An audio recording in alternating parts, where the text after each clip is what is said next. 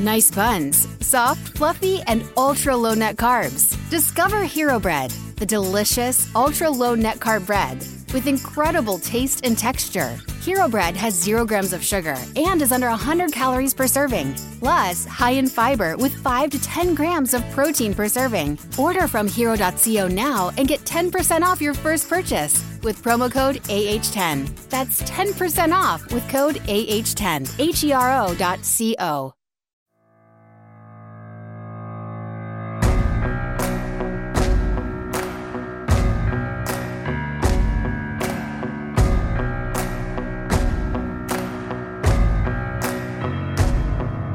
Hello, everyone. Welcome to this week's episode of Stacking the Box, the NFL edition, even though we are joined by Reed Wallach today, who's the co-host of the college football edition. Don't worry, he'll be back tomorrow to talk college football and give out some bets for week 1. But today we're going to do a little bit of a hybrid show. No Sterling this week. I was not in last week. I'm in this week. We're going to do a little NFL, a little college football because football's back officially. The preseason is over. The college football regular season has already started. NFL regular season starts next week. And we got a lot of news to go over in both the NFL and the college football world. Reed, how are you doing? How are you feeling after week 0 of the college football season? Yeah, thanks for having me on, Ian. And yeah, it was nice to get the blood flowing again, get a nice sweat in on college football. It was a pretty gross slate. I think everyone knew that going into week 0, but there was like your classic college football, really dumb decision-making from the coaches and the players. A few games that got a little wacky in terms of, end games and stuff like that. A few injuries kind of changed the results of some games. So, I had all the emotions. It was a subdued slate, but I had all the emotions of betting on a college football Saturday, the heart racing, the headaches, the confusion, the happiness, the sadness, all of it into one weekend. So it was a nice little appetizer for what should be another, great season of college football. And pumped to be on. Yeah, and for anyone who's watching the YouTube version of this, especially live, you can see that I'm still soaking up the last few drops of vacation I have. I'm not in New York. I'll be back in New York next week for the opening week of the NFL season. Before we get into the biggest winners and losers from this past week, need to let you guys know about DraftKings, because guess what? They have upgraded their sign-up offer for a limited time. If you're a new user, you can receive $200 in bonus bets by following just 3 steps. Number 1, create an account. Number 2, make a deposit. And then number 3, wager just $5 or more on any sport. That's right, the bet can be as small as $5. And whether your first wager wins or loses, you'll still receive the $200 in bonus bets. All you have to do is use the code STB when you sign up. That stands for Stacking the Box, STB. The best part is using our code STB not only gets you the bonus, but also supports this podcast. So if you're considering signing up for DraftKings, and you certainly should with the start of the football season here, use our code STB to maximize your first bets. This offer is available for new customers who are 21 plus and physically present in legal gambling states. Please remember to always gamble responsibly. Check the episode description for the full terms of the offer. Now, as we always do, and now at Stacking the Box, we start the show off with our biggest winners and losers from this past week. Generally, we stick to the NFL, but because it's a little bit of a hybrid show, let's go ahead and I will do some biggest winners and losers from the NFL. Reed, you do some biggest winners and losers from the college football. Why don't you start us off? Biggest winner in college football this past week? Oh, it's got to be Notre Dame. Play Navy. I mean, listen, they were big favorites in this game. They were expected to roll, close as like around a 3-touchdown favorite. But I mean, transfer quarterback Sam Hartman, one of the most coveted transfers in the portal this offseason, veteran quarterback, passed for over 5,000 yards at Wake Forest. I have my question about this Notre Dame offense, but Hartman and the Notre Dame offense really smacked Navy. 42-3 was the final. This was a close game last year, 35-32. And this game, Notre Dame, I think, scored on like their first 5 or 6 possessions in a row, and then the backups came in and slowed down. But Sam Hartman clearly didn't miss a beat from changing offenses, maybe a drop-off in talent at receiver, but definitely a sign of optimism for Notre Dame that it looks like their floor is going to be higher with Hartman there. And I still question if like this team is like 10-win college football playoff good, but last year, like they lost games to Marshall. They were in close games with really inferior competition. It seems like that's not going to be the case this year because they have a reliable quarterback in Sam Hartman that they didn't have last year. Maybe when they play, whether it's Ohio State, Clemson, USC, all those teams are on the schedule. So maybe they can't compete at that level, but maybe they could avoid those upsets that plagued them last year with some suspect quarterback play. So definitely Notre Dame, in my opinion, biggest winner of week 0. I'm seeing whispers that people think this is the best Notre Dame that we've seen in the past decade. Do you buy into that, or is that an overreaction from one week 0 game against Navy? I'm slowing my roll on like that. This team is like, again, like college football playoff good. This was a Notre Dame team that went, how long ago was that national championship? I can't even remember. 2000. That was Monte Teo year, wasn't it? Yeah, but they made the playoff again also. Maybe it's around 10 years. I'm not going to overreact because Navy really looked in bad shape. First year head coach Brian Newberry looked pretty out of sorts also. So I'm not going to overreact too much to one game and one sample, but definitely higher floor, which I think I had a question of Notre Dame, like where is this team going to shake out? And I think definitely Hartman transition schemes looked really good. So not going crazy, but definitely biggest winner for sure in a limited week 0 slate. All right, my biggest winner for the NFL is just rookie quarterbacks in general. They have all now officially been named the starter. I think the only one that was still up for debate was C.J. Stroud. And they all kind of had their best performance, especially Stroud and Bryce Young in the final week of the preseason. So that's good news for them because Stroud especially did not look good in the first 2 weeks of the preseason. He finally threw a touchdown in week 3 of the preseason. Bryce Young had some issues. Looks like there might be some issues with that offensive line in Carolina, but he had his best performance in week 3 of the preseason. Anthony Richardson obviously will be starting. That was already announced. So I'm just going to say overall, a good week for rookie quarterbacks. I think I'm going to count them as the winners. We'll see what happens in week 1. Bryce Young obviously gets to go against my Falcons in week 1. Feeling pretty good about that matchup. But overall, I'll say my winners for the NFL this past week, rookie quarterbacks. Let's move on to losers. Reed, who's the biggest loser in the college football world this past week? I'm going to go with UTEP. This was one of the more infuriating games on the week 0 slate. I wasn't super high on UTEP coming into the season, but really bad coaching decisions left and right. They went for it 4th down at one point in the first quarter, went like rugby style formation, and it was a disaster. They lost like 5 yards. End game down 3. They were really moving the ball pretty well in the second half. Down 17-14. Probably should have more points than that anyway. 3rd and 1 at like around the 30. They throw to the end zone, about like a 30-yard pass, doesn't work. And then on 4th and 1, they opt to pass again. And quarterback Gavin Harrison looks off the wide open guy, like 5 yards in front of him, looks him off, throws an incomplete pass, and they lose. With like a minute left again. Pretty simple, in my opinion, to just sneak it, pick up the first, or even like settle for a field goal if you really feel the need to.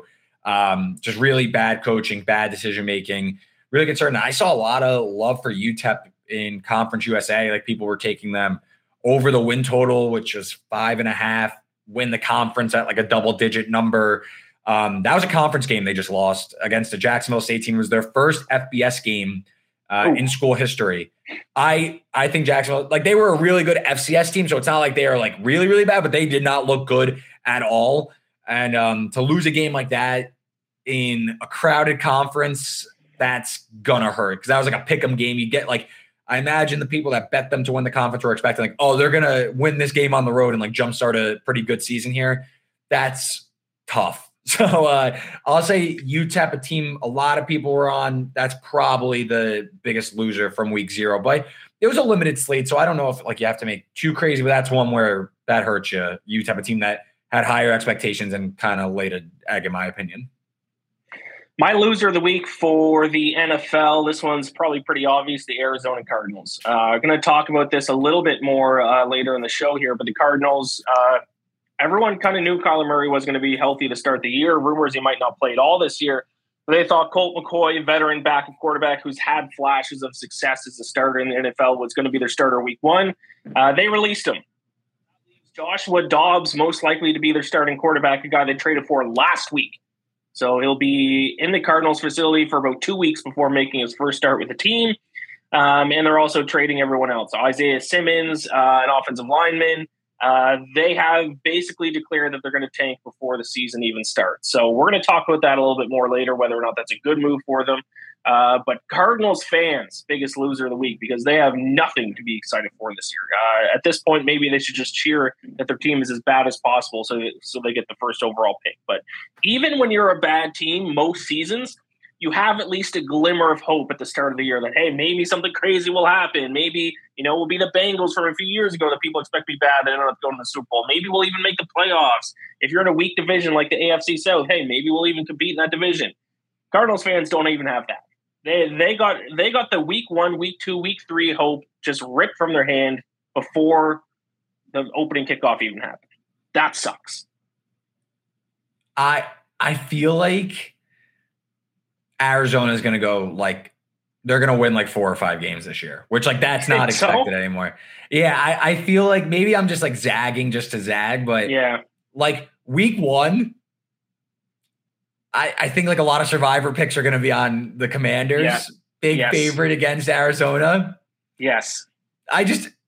Weird things happen in the NFL. I don't know. I feel like Arizona might be by accident more frisky. Even what was the Texans, the Bears, they won 3 games last year? Yep.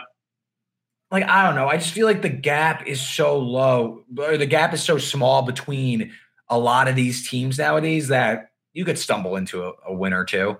I don't know. I just feel like I feel like the sentiment is so low in Arizona. They're obviously trying to tank and not put forth a competitive roster that, the guys in the field are still going to try.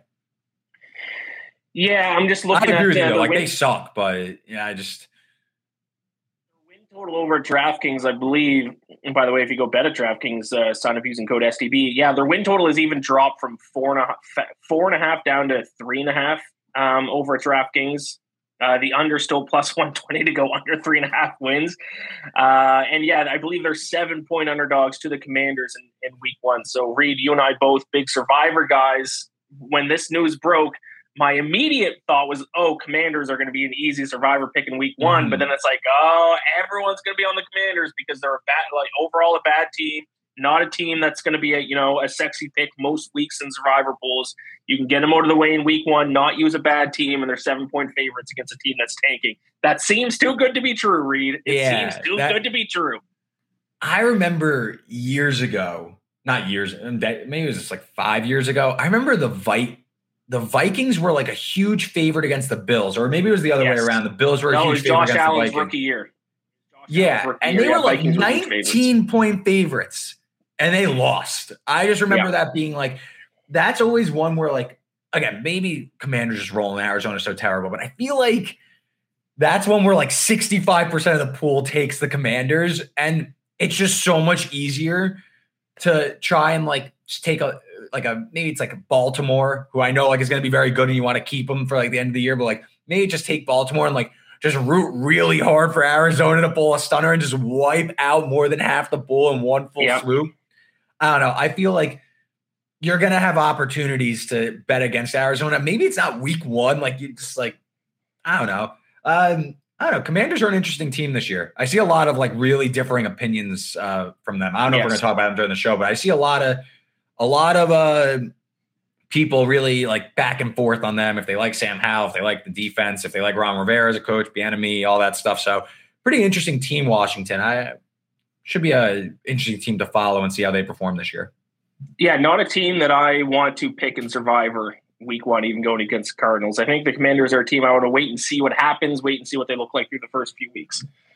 That's biggest winners and losers. Top story of the week, especially in the NFL here, has to be the 49ers trading Trey Lance to the Cowboys. Just, 2 years away since drafting him, 4th overall was it?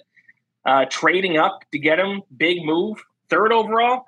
Yep. All of a sudden now he played a couple of games with them, and now he's in Dallas. They brought in Sam Darnold in the offseason. He's been declared as the backup quarterback to Brock Purdy, who was selected as Mr. Irrelevant from the draft. Pretty unlikely way that this whole scenario has shaken out, but it is what it is. Mr. Irrelevant is now the starting quarterback in San Francisco. Sam Darnold's a backup, and Trey Lance is in Dallas. Did this trade surprise you at all, Reed, when you saw this come across your feed? No, I think it's solid insurance. You never know what's going to happen. I mean, cost them, what was it, a 4th-round pick? Like it Yes, cost 4th. So little to get a guy that like conceivably has a ton of upside and really couldn't find a footing. Like, I don't know. I think look at this one the other way. It feels like everyone's starting to say like, oh, like the Niners deserve more flack for like what happened with the Trey Lance thing. But like, yeah, they do. They really do. This is a team like everybody loves Kyle Shanahan. Everybody loves what the Niners have done around the roster.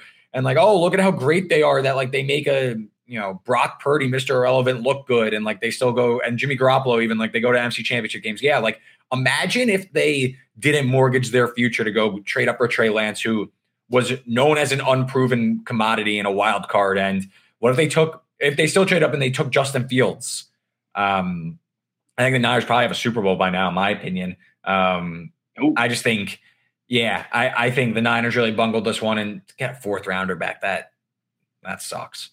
I don't think I wasn't that crazy about Trey Lance when he came out. Maybe he catches on here in Dallas. Maybe Dak gets hurt again and a spot opens up for him. But I don't know. I feel like I know like Dak seemed like pissed and whatever, but like, is it really that big of a deal? It was like a flyer. It's like taking a disgruntled ass. The Giants did. I know it's quarterback, so it's more buzzy, but like Giants took a flyer on like Isaiah Simmons, who I think was in the same draft. Like, just like value, just like, I don't know, worth a shot. Worst case, he sucks and you don't pick up his 5th-year option and he's a free agent. That's that. You lost a 4th-round pick. I think part of the reason why the quarterback room was upset is this Will Grier is now released. And I think he was a popular guy in that locker room for one reason or another. I saw some reports about that. But in hindsight, Reed, I don't know how we didn't all see this coming. Like this, Trey Lance threw 99 passes in high school, only 318 attempts over 3 years with North Dakota State. How did this guy end up going 4th overall? It seems so obvious in hindsight. Was it just his workouts? Was it the talent? Like what made all of us get seduced by this guy to think that he was worth a 4th overall pick? Probably his traits and his tools. And I mean, especially when a team like the 49ers trades up to conceivably get him. I mean, this is a guy who's, 6'4", showcase some mobility, and 6'4", 225 pounds, showcase some mobility as well. Maybe Kyle Shanahan, John Lynch got like, seduced into like the limited tape and like maybe a few workouts that they could run. And the Niners offense in itself is one of the more unique offensive schemes in the NFL. So maybe that's like Shanahan was like, all right, this is like the mold of who we need. And this is what we could do. And it's funny because since getting to the NFL, Justin Fields, who I just looking at like the draft class, like Trevor was off the board, Zach Wilson was off the board. So now, Justin Fields and Trey Lance to me are the natural comparisons. Fields has showcased a ton of mobility and a big arm and really just have been devoid of weapons and a stout offensive line. I just think he's the perfect fit for that system. I thought it at the draft also. I thought the Niners should definitely take Justin Fields. Seems like Trey Lance is more of like a toolsy guy. And we see this in the NFL draft all the time. Like Will Levis, like look at his arm strength. Like he like threw what he do, like 60 yards, like on his knees. And he was looked at as like a top 3 pick this spring. And then he falls to the 2nd round. So, beauty in the eye of the beholder. That's kind of just it. I don't know if Trey Lance is really getting off the ground. He's still young. Was he 24, 23? So he's still young, born in 2000. Correct. That's crazy. But yeah, I just one thing I hate doing is looking at the year of birth of rookies and young guys in the NFL. And it's like, this guy was born in 2002. He's now one of the best players in the NFL.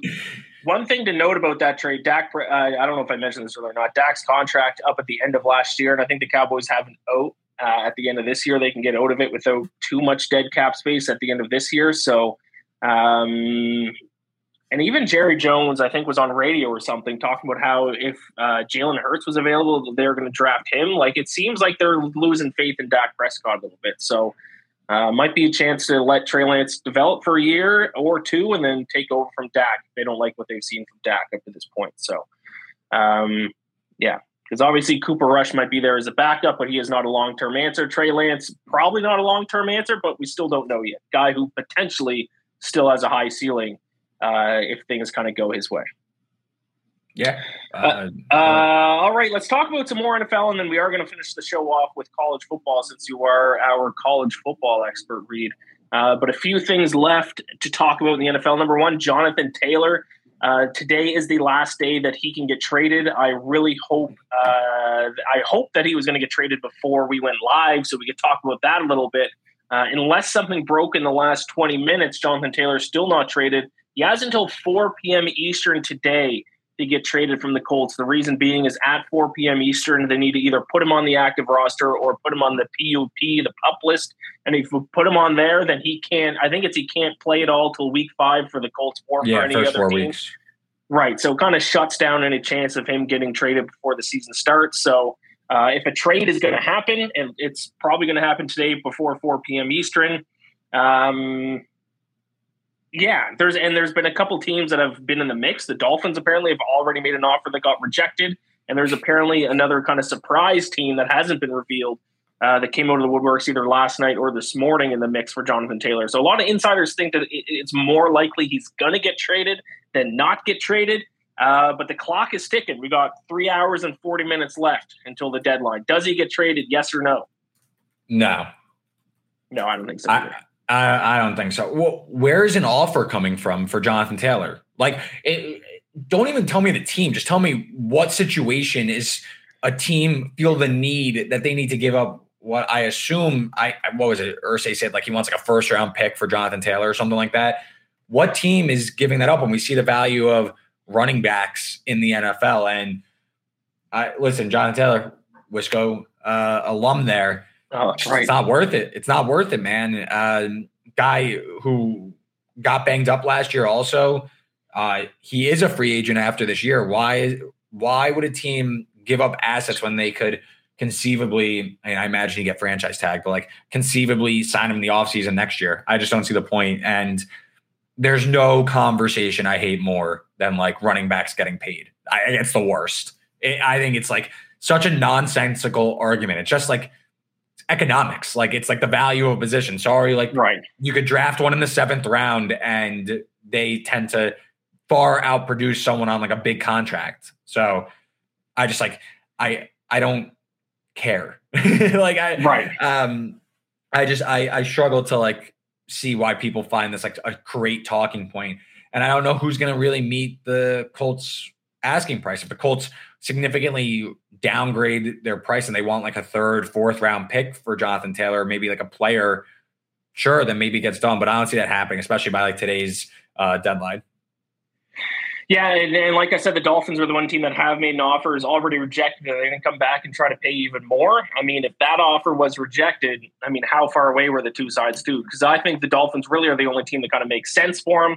That talented team, but kind of don't really have a great running back room. I think Raheem Mostert is their starter right now. They got a rookie right now who didn't have a great preseason. The other team was the Eagles, but why would the Eagles make a big move to get Jonathan Taylor when they just got DeAndre Swift? They already got Kenneth Gainwell, Boston Scott, a pretty loaded from there. I think it's Dolphins or nothing. And if their first offer that they did make confirmed was rejected, are they going to come back and now increase that offer by even more? Probably not. Probably not at this point in between the preseason and the regular season. So I think we agree, but hey, maybe things will change, and maybe before the show is even out, maybe there's going to be some breaking news. But like I said, 3 hours and 35 minutes now until Jonathan Taylor can get traded. Doesn't look like it. We both agree about that. Cardinals tanking. Already talked about this a little bit. Release Colt McCoy. Joshua Dobbs probably going to be their starter for week 1. Looks like it. My question for you, Reed, is if you are a team that you're going to have a bad season, your starting quarterback is already going to be out for a period of time. You just got a new head coach. You're clearly rebuilding. Is it best to just figuratively tank the year before it even starts to try to get that number 1 overall pick? Is that a good move, or should you give it a few weeks to see if some kind of miracle can happen before you throw in the towel? No, I think this is fine. I don't have a strong opinion. By the end of the year, the bottom falls out on these teams that can pivot. There's enough time in the season. I think if the Cardinals would have kept Colt McCoy, that's fine. I think they weren't going to win many games anyway. I think this move is being a little overblown in terms of like the impact Colt McCoy had. I mean, Colt McCoy at the end of his career anyway, he's a career backup. Like him versus Clayton Tune, I don't see, or even Josh Dobbs at this point. Like I don't see much of a difference between the three. I think the Cardinals are going to be pretty bad anyway. So if this is like an MO, I think that you're also like the Cardinals could have played out the season with whoever at quarterback. And then if they were like in a race for the number one pick, you could easily like enough injuries will build up and enough guys will be like nicked up that you could sit the guys for the last like 5 weeks of the season, 4 weeks of the season, and still get like to a top 1 or 2 pick. And also the Cardinals do have also the Texans pick, and the Texans are projected to be like a bottom 5 team also. So that's also playing into their benefit, that if they really want to, they could try and win as much as they want in hopes that the Texans also are in like that bottom-ish range for a top pick next year. Great point. Hunter chimes in the chat. Big move from Rap Sheet. The Broncos are trading for Saints kicker Will Lutz. Back with Sean Payton. Wow, what a move. Get your Super Bowl bets in now in the Broncos. We all know there's nothing more important than the relationship between a head coach and a kicker. Yeah, Will Lutz he was banged up last year, I think, but Will Lutz used to be like all reliable. He's probably going to like the altitude in Denver. I think we're going to talk about the Broncos in a little bit, though. What's so special about Hero Bread's soft, fluffy, and delicious breads, buns, and tortillas? These ultra-low net-carb baked goods contain zero sugar, fewer calories, and more protein than the leading brands, and are high in fiber to support gut health. Shop now at hero.co. Everybody in your crew identifies as either Big Mac Burger, McNuggets, or McCrispy Sandwich. But you're the Filet-O-Fish Sandwich all day. That crispy fish, that savory tartar sauce, that melty cheese, that pillowy bun. Yeah, you get it. Every time. And if you love the Filet-O-Fish, right now you can catch 2 of the classics you love for just $6. Limited time only. Price and participation may vary. Cannot be combined with any other offer. Single item at regular price. Ba-da-ba-ba-ba. Preseason now officially in the books. Reed, I know obviously you've been kind of paying closer attention to college football with you being the college football guy, so I'm not going to, unless you have a name, I won't put you in the hot seat here. But I did want to give out my MVP of the preseason. It's a guy I've talked about on the show already, basically every single week of the preseason, a guy who was a big name heading into right after the Hall of Fame game, and he did what he had to do to get the backup spot in Cleveland as a quarterback, and that's Dorian Thompson-Robinson, who he was up against it because he had to compete with Kellen Mond and Joshua Dobbs that we just mentioned, who's now in Arizona. There's 4 quarterbacks in that room, 3 guys battling for the backup spot, and he beat both of them. They released Mond, who I think they re-signed and is now might be, I think, on the Browns practice squad. And then Dobbs, they traded to Arizona. So it's good to see a guy moves in the preseason, impress coaches, and listen. I've mentioned this before on this show. NFL preseason training camp, and even like the starters that we talk about on these shows when we're trying to evaluate teams, that's such a small portion of players who are actually in the NFL. The large majority of players are guys who are just competing for backup roles, for a paycheck, to be able to play the sport of football for a living.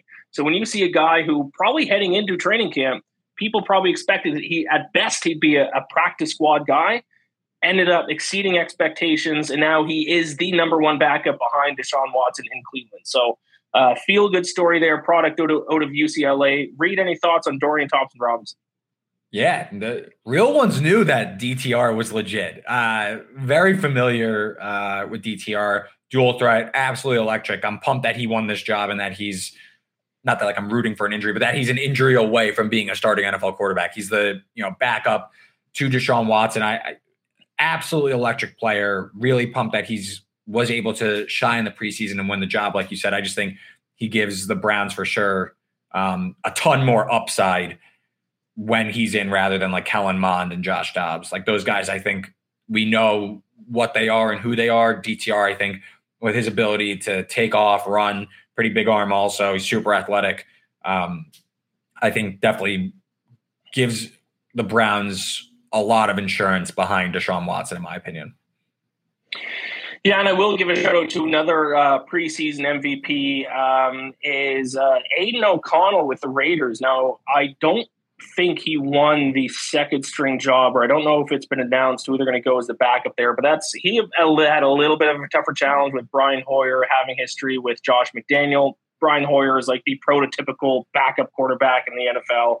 But Aiden McConnell, the Raiders completed, I just saw this, the Raiders completed 71% of Aiden O'Connell passes during the preseason. So he also had an extremely impressive preseason. If he doesn't land with the Raiders, or even if they have to put him through waivers, haven't looked through the Raiders situation here.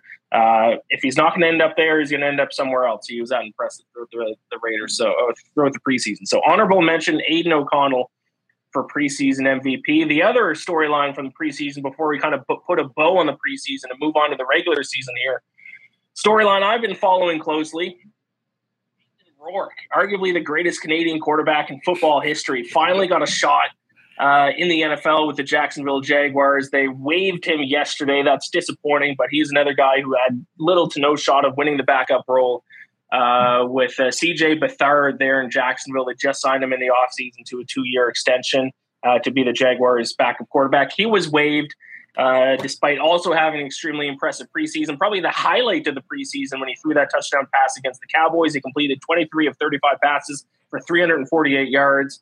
And 1 touchdown, and then he added in a rushing touchdown as well, I believe. So likely what's going to happen is they waive him. If nobody picks him up, he'll end up being their practice squad quarterback in Jacksonville. He's good enough to be at least a backup in the NFL, though. I was on Nathan Rourke before anyone else was on him. I tweeted last summer, I said, this Nathan Rourke guy is going to be in the NFL the next season in 2023. He'll be a practice squad guy, so I was kind of right. Okay. Listen, Nathan Rourke, keep an eye out for him. Yeah, I'm drawing a blank on what school he went to. I see it in my head too.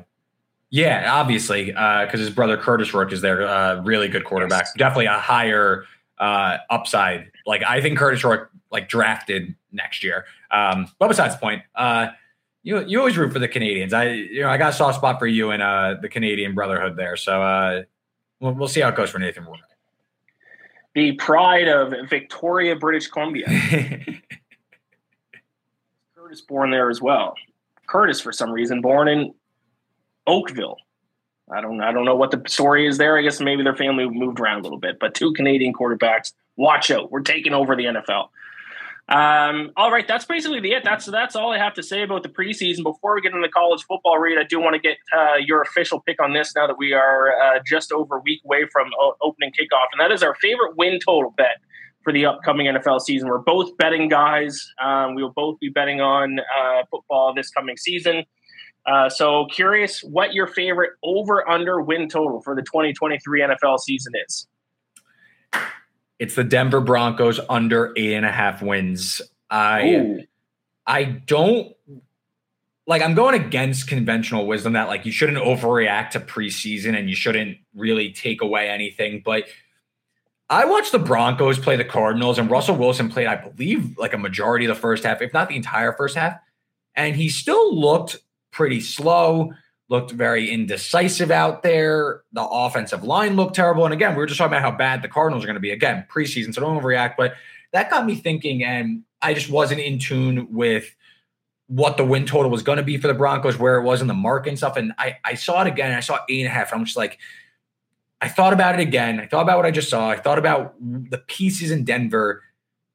I just don't think Sean Payton really can account for that big. It's a big upgrade over Nathaniel Hackett. But you're telling me in a really tough division that this Broncos team is just going to be over 500 again? Because I think that Russell Wilson we saw last year was the beginning of what we're going to see in the future. I don't think this was a blip. I think this was what the norm is going to be.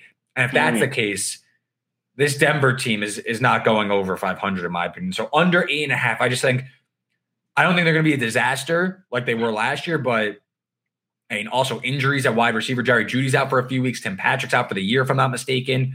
I just think this team you need them to go under 500 and you win. I'll take that. I'm very happy with that. We're on opposite sides for that one. I took the over for the Tell me why. Tell me what I'm missing.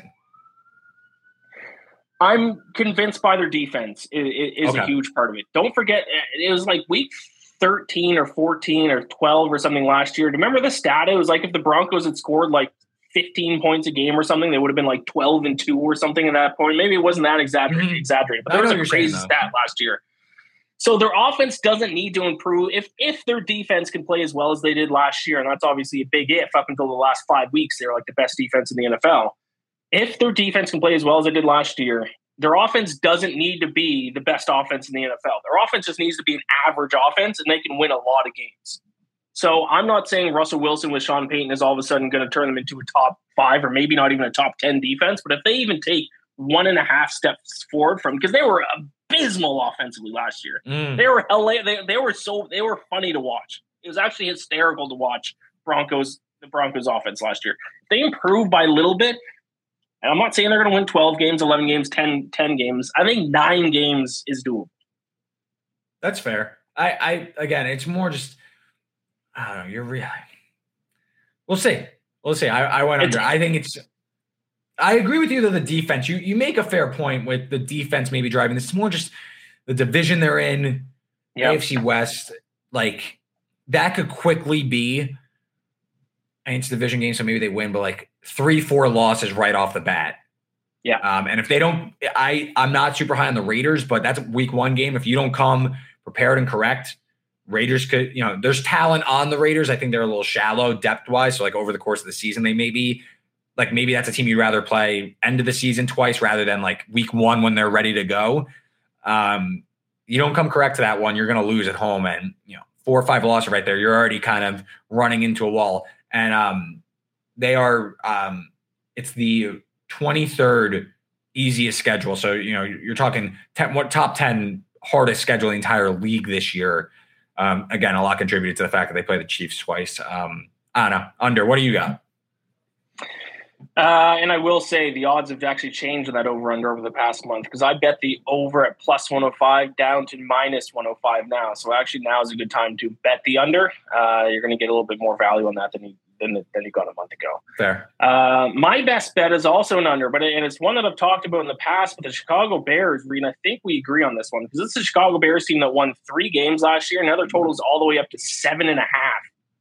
So for them to go over the win total, they need to improve by 5 wins this year. For a team that in the offseason, basically, their biggest move was signing DJ Moore. Now Justin Fields is going to be an MVP candidate now that they have DJ Moore. I don't believe it.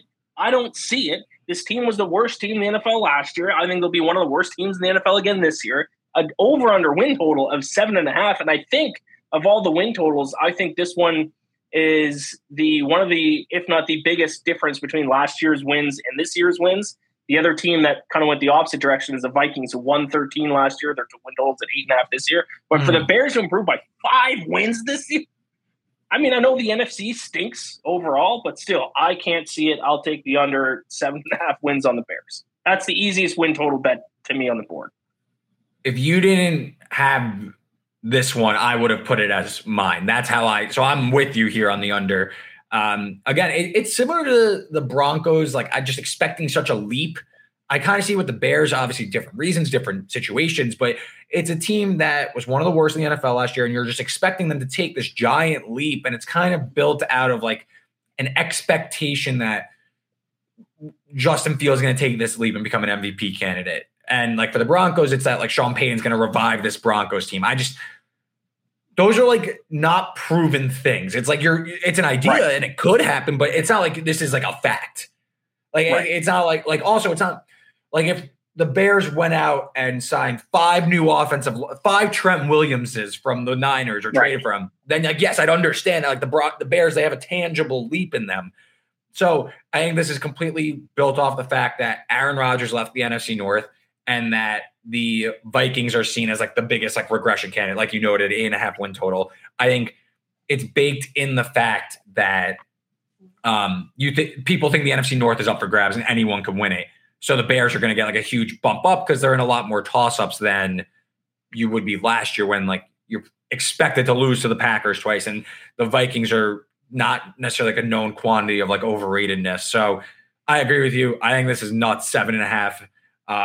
I got plus money on the under. I think it's crazy. And I envision I will be betting the Packers in some form or fashion in week 1. Maybe it's like a teaser or something, but Packers plus 2.5 in week 1. I imagine I'll be on that one. Yeah, you can bet the Bears under 7.5 wins right now, plus 110. Yeah. Available out there. Love that. Yeah, thank you. I did my first fantasy football draft last night, and Justin Fields was the fourth quarterback taken off. Oh my God. Jalen Hurts, Patrick Mahomes, Josh Allen, and the fourth quarterback taken was Justin Fields. I almost fell out of my chair. Was it a Bears fan? That's the only explanation. I don't think so. I don't know the guy personally, but I don't think so. I don't think that's what it was. I think he's just one of those guys who just thinks he's going to win MVP this year. No. That guy's going to come in last. Lamar Jackson still on the board? No, I'm going to take Justin Fields. Joe Burrow, Justin Herbert? No, give me Fields. It's like the first take Max Kellerman, like fate of the world on the line. I want Iguodala. I want Justin Fields. yeah, exactly.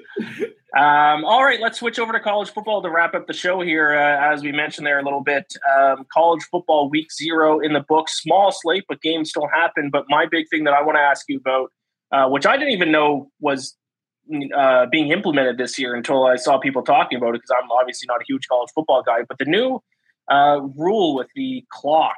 Can you explain that to me a little bit? And did it have an effect on this past week's games? So to explain it, the college football looks more like the NFL now. It used to be where a first down, you'd stop the clock at any point in the game. The clock would stop, they'd reset the change, and then the clock would start running again. So you'd be able to run more plays, obviously, games a little bit slower. And the NCAA this year decided to go more college runoff, where they only stop the clock first down inside the last 2 minutes of each half rather than the entire game. So small sample size. It was about expected that this would be, but 5 fewer plays last week compared to the average last year. Was like something a little over 63 versus a little over 68 last year. Worth noting, though, that Notre Dame Navy snoozer was like one of the slowest games in college football, like last decade. There were only like 55 plays. So that kind of, again, 7-game sample size. So it kind of brought it down even further. But still, the average was about 5, about nearly 2 less possessions overall compared to last year, which I think is maybe more the takeaway rather than total plays. My take on this is I'm not reacting pretty much whatsoever to the change in clock. It was only a drop in 5 total plays, and unders, if you're talking from like a betting perspective, 4-3 to the under in the 7 games. And I think that a few of those games probably should have went over with a few better decisions or like injuries or stuff like that. You know, you talk about UTEP Jacksonville State, a lot of empty drives there that were in plus territory. The Ohio game, starting quarterback, we're just talking about Curtis Rourke, got injured in the late first, early second quarter, really stopped the scoring there. So I think don't overreact. Like my own anecdotally, I'm on like a handful more overs than unders this week. I'm not really reacting to the play call change. Viewer wise, though, I don't really like it. I think college football is unique for a certain reason. I think the long games and the clock stopping, like that's what makes college football great and chaotic. It's like, well, you know, more opportunities for comebacks and stuff like that. The clock's always stopping. So it's definitely a change of pace. And like, there's also like not that much. The games ended like 10 minutes faster. It's like for more commercials and stuff. It's super lame. But yeah. Yeah, that was my big takeaway from what I saw. That I thought the idea of this was to speed up games a little bit, but then it's mostly they took the same amount of time. So now they're just cramming in more commercials. Exactly. Mm-hmm. That's what it is. That's kind of one of my biggest issues with college football to begin with, is I always felt there, and maybe I was wrong, but I always felt like there's way more commercial breaks in the NFL. Am I crazy for thinking that?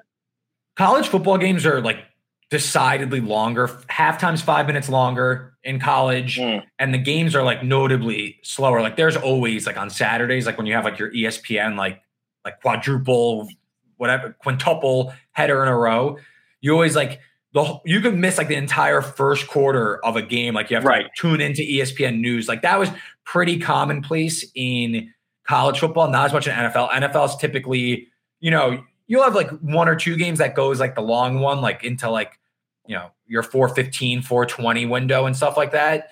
But college is like regularly, you'll see like a 4-hour game or something like that, like real time.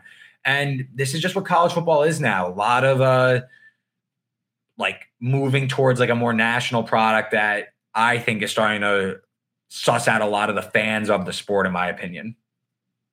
Hunter says primetime college football games have the most ad breaks. Yeah, usually when I watch college football, it's primetime games. That adds up. It's the longest game's runtime, so it makes sense that there's more commercials. But with this new rule, you're not really seeing a drop off in the pace of play. It's more in the commercial breaks because the drives are still ending. You still go to break and stuff like that. Any other takeaways from week 0? I know we covered most of it. I don't think we mentioned USC at all. USC with a big win over, who was it? San Jose State, I believe. Mm-hmm. Any big takeaway from that game or any other takeaway from week 0? My only takeaway from USC in week 0 is that their defense still sucks and they're not going to make the college football playoff. I don't care how good Caleb Williams is and this new freshman, Zach Branch. Defense still terrible, and that's going to be the MO all year. Is that a Lincoln Riley thing, or is that just a USC talent thing? Lincoln, they have plenty of talent. They've raided the transfer portal for talent, and Lincoln Riley continues to employ his defensive coordinator, Alex Grinch, who is kind of the mastermind behind this failure. I mean, this was a team that was like bottom 10 in most advanced defensive metrics, and I expect this year they're going to be towards that again, and that's going to cost them when they have a pretty rigorous back half of the schedule. They're probably, they'll be very good. They'll win like 10 games, but they're not college football playoff good. The Grinch that stole defense. All right, let's move on to no, it wasn't even worth it. Let's move on to week 1 of the college. That was a bad joke. Week 1 of the college football slate. I know obviously you're going live tomorrow. Is that noon tomorrow as well? For college football show? We are live with Cody Williams. We are live at 3:00. 3:00, so a little bit later in the day, 3:00 Tuesday, you and Cody Williams. So I don't want you to give away too much. But give us NFL fans who are obviously we're going to be looking for some football to watch this weekend. Still 1 week away from the NFL starting. Give us your top 3 games to watch for week 1 of the college football slate. Yeah, it's a Labor Day weekend, so kind of a unique schedule. It's also the opening week of the season, but you have a handful of Thursday games, Friday games, obviously a lot of the games on Saturday, but then you have a handful on Sunday, and then there's one standalone game Monday. So for you NFL heads that are going to be tuning in, the Sunday night game, LSU Florida State, is going to be an absolute banger. These are 2 teams with college football playoff hopes. I believe like this Jaden Daniels, the LSU quarterback, is the second choice to win the Heisman. Jordan Travis, the Florida State quarterback, is like the 4th or 5th choice. So this is like a high-level game. These 2 played last year in same spot, week 1, Labor Day weekend, Sunday night. Florida State won on an LSU missed extra point. It was absolutely crazy. These 2 meet again. LSU's a small favorite. Lot of future pros on both sides of the ball. I think it's going to be a really exciting game. I think both offenses have an avenue to success, and I think, could run the ball and also hit some chunk plays down the field. So definitely one to keep an eye on. And then also is Baby Gronk going to be there with Livy Dunn? I don't know where he'll be rizzing up Livy, but I know that he will be rizzing up Livy Dunn, whether it's at a watch party or it's I think it's in Orlando in the stadium. I wonder if ESPN will cut away to him. Yeah, great question. All right, moving on. Next game.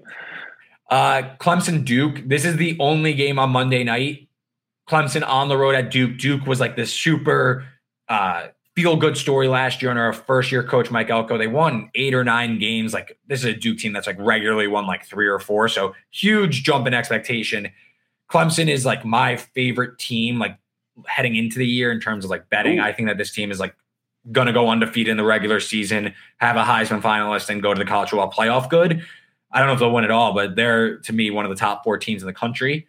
Clemson's laying a big number on the road against Duke. I think it's justified. Duke's defense was a little overrated last year, number 2 in turnover margin. So I think Clemson, they hired TCU's offensive coordinator, Garrett Riley. Obviously, for those, I think everyone is familiar with TCU's run last year, the national championship game, really explosive offense. I think you're going to see a lot of that from Clemson in this one. I think they could really run up the score a bit here. So I think Clemson wins big, but that's a team you're going to want to watch this year because they play in a lot of marquee games. But I think like they're justified that they're in those marquee games for a reason that they're like college football playoff good. All right. I like it. What about the final one? Yeah, if you want to, I don't know if like the NFL heads will be as interested, but if you want to watch like a good old fashioned random college football game between a team you might see at like the end of the year and like the Cotton Bowl or like the New Year's Six Bowl as like the group of 5 small school, South Alabama, Tulane Saturday night is the game for you. Tulane, of course, upset USC in that crazy Cotton Bowl last year. I believe it was on New Year's Day. They host South Alabama. To me, South Alabama being like disrespected in this game. South Alabama was really good last year, arguably the best team in the Sun Belt, which is like arguably the best group of 5 conference in college football right now. South Alabama returns a ton on both sides of the ball. They go to Tulane, a team with a lot of hype after last year's Cotton Bowl win, but they lost their defense coordinator. They lost their really explosive running back, Ty J. Spears. Keep an eye on him in the NFL. He's backing up Derrick Henry now with the Titans. They lose a lot, and I think South Alabama's live in this game. It should be a lot of fun in that like prime time Saturday night slate. So South Alabama Tulane should be a banger of a game. Sneaky good on this week 1 slate. All right, love it. And if you want to hear more college football, like I said, tomorrow 3 p.m. Eastern, you and Cody Williams breaking down some even more stuff. You're going to be giving out picks on that show, or where's the best place people can get your college football picks for those of us bettors out there? Follow me on Twitter. It's right here if you're watching on YouTube, at Reed Wallach. And then also my bet stamp. Download the app wherever you download apps, at RW33. That's where all my plays are in real time. I bet them, I track it as soon as I bet them. Beautiful. So there you go. That is our show, my friends. Thank you all so much for watching. Sign up for DraftKings Sportsbook. And when you do, use the code STB. You'll get $200 in bonus bets if your first wager is for $5 or more. It does not matter if the bet wins or loses. So, hey, maybe bet some college football this week. And if you bet $5 on your first game, it doesn't even matter if it wins or loses, you get $200 in bonus bets. Follow me on Twitter at IanMacBets. Follow Reed at Reed Wallach. Subscribe to the channel. Give this stream a like. If you're listening to the audio version of this, rate and review the podcast. That helps us out a ton. Thank you all so much for watching. I'll be back next week. It'll be myself and Sterling back to preview week 1 of the NFL season. We're back, baby. Tune in tomorrow, 3 p.m. Eastern for Reed and Cody. Once again, thanks so much for watching. We'll talk to you next time.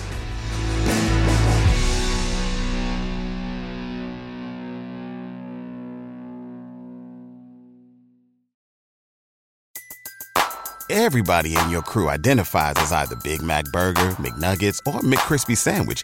But you're the Filet-O-Fish Sandwich all day. That crispy fish, that savory tartar sauce, that melty cheese, that pillowy bun. Yeah, you get it. Every time. And if you love the Filet-O-Fish, right now you can catch 2 of the classics you love for just $6. Limited time only. Price and participation may vary. Cannot be combined with any other offer. Single item at regular price. Ba-da-ba-ba-ba.